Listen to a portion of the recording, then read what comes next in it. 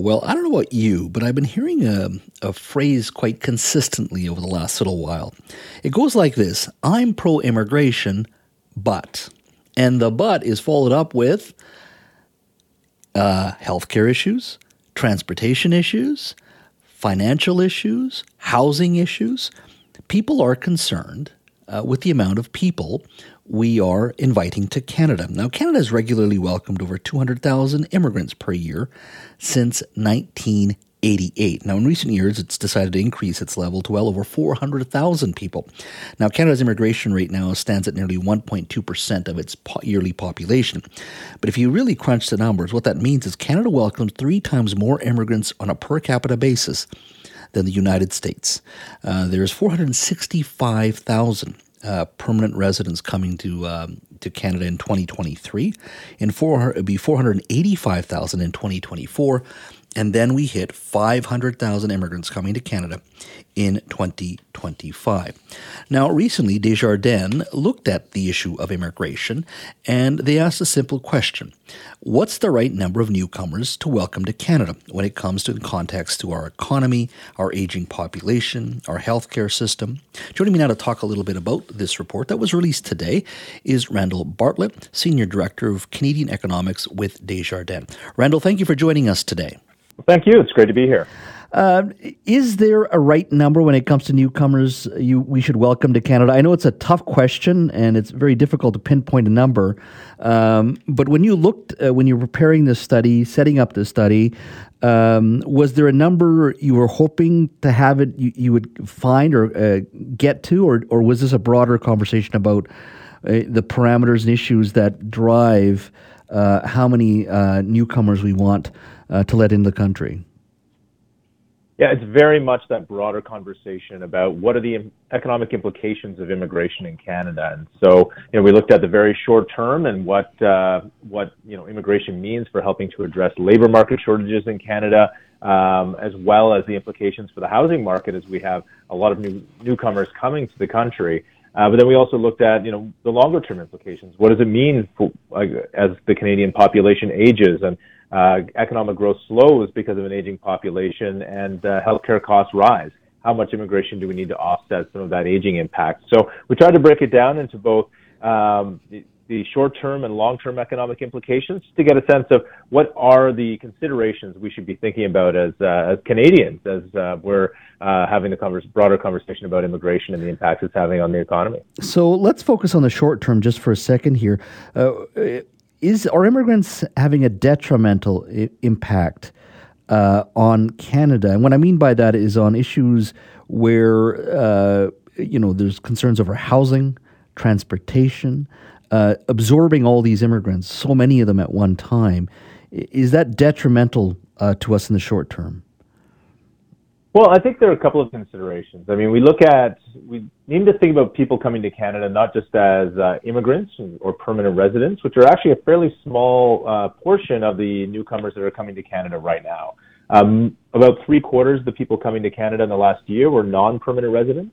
So that's people that are coming either at the request of an employer to fill a short-term labor market need, or they're foreign students. And so those non-permanent residents, which have been the bulk of the newcomers coming in lately, they're coming to meet that short-term economic need. And we're still seeing that there are labor shortages in Canada across the country and across industries. And so that would suggest that really we're still seeing these labor shortages, and these folks have really just come to meet that short-term demand. But they are putting a lot of pressure in the near term on things like housing and infrastructure, and that's because we can't build housing as quickly as we can bring people into the country. And so we're just not seeing the housing market respond to the newcomers coming in. And part of that is the fact that interest rates are at the highest level they've been in 2 decades. Inflation until recently was at the highest level it had been in 4 decades. And certainly that's, fed into the cost of housing as well, and building housing. And we're still seeing that, we're still seeing a shortage of skilled tradespeople across this country. And so really, we're seeing these 2 different economic effects, that a lot of newcomers are coming to the country because of economic need and labor shortages, but also they're putting upward pressure on things like housing and infrastructure as we can't build it fast enough to accommodate them. this need to invite so many people to this country because of the short-term consideration. I think most Canadians would understand that.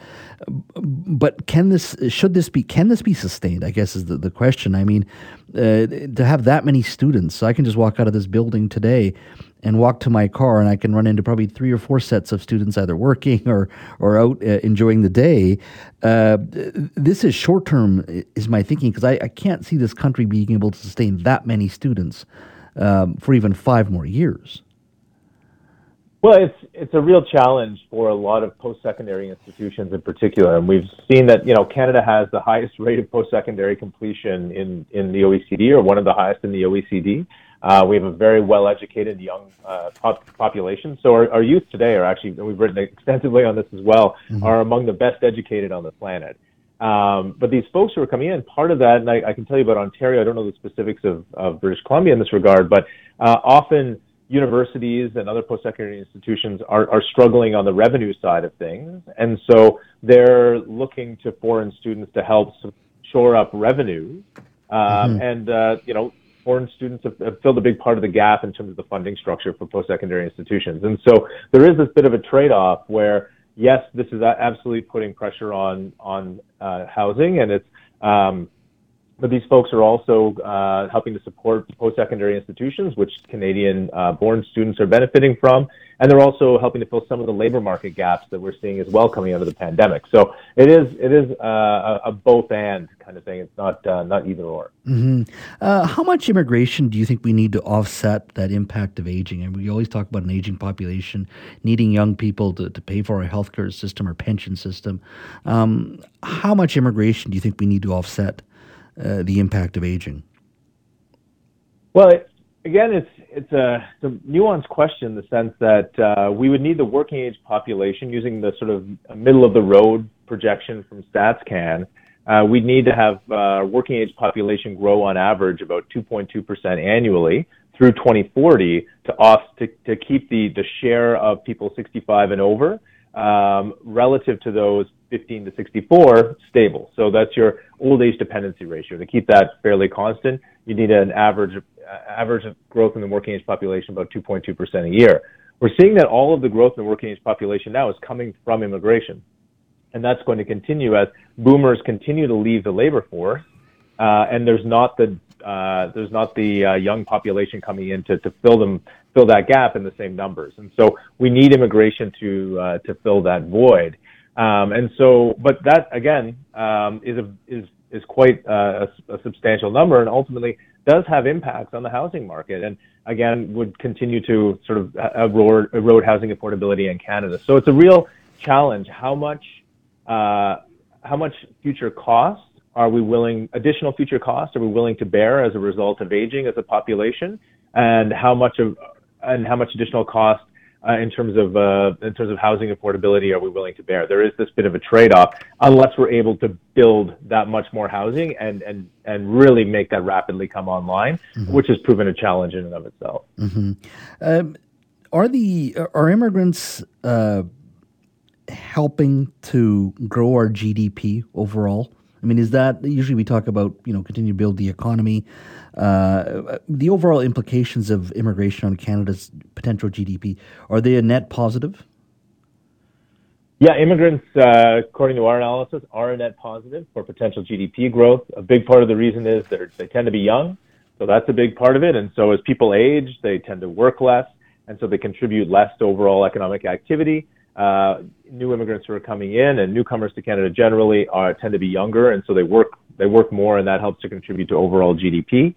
The other thing is that depending on the class of immigrant or even non-permanent resident, there are a lot of folks coming in who are highly skilled, highly educated, speak English and French, or French, and are able to find jobs very quickly and actually start earning incomes very quickly that are actually above those of the average Canadian. And so, particularly the economic immigrant stream has shown significant labor market success, and that success just continues to improve with every passing year. And so, certainly they are contributing positively to potential GDP growth of the country, and our analysis shows on a per capita basis as well, which is something that is going to help support sustained higher living standards going forward.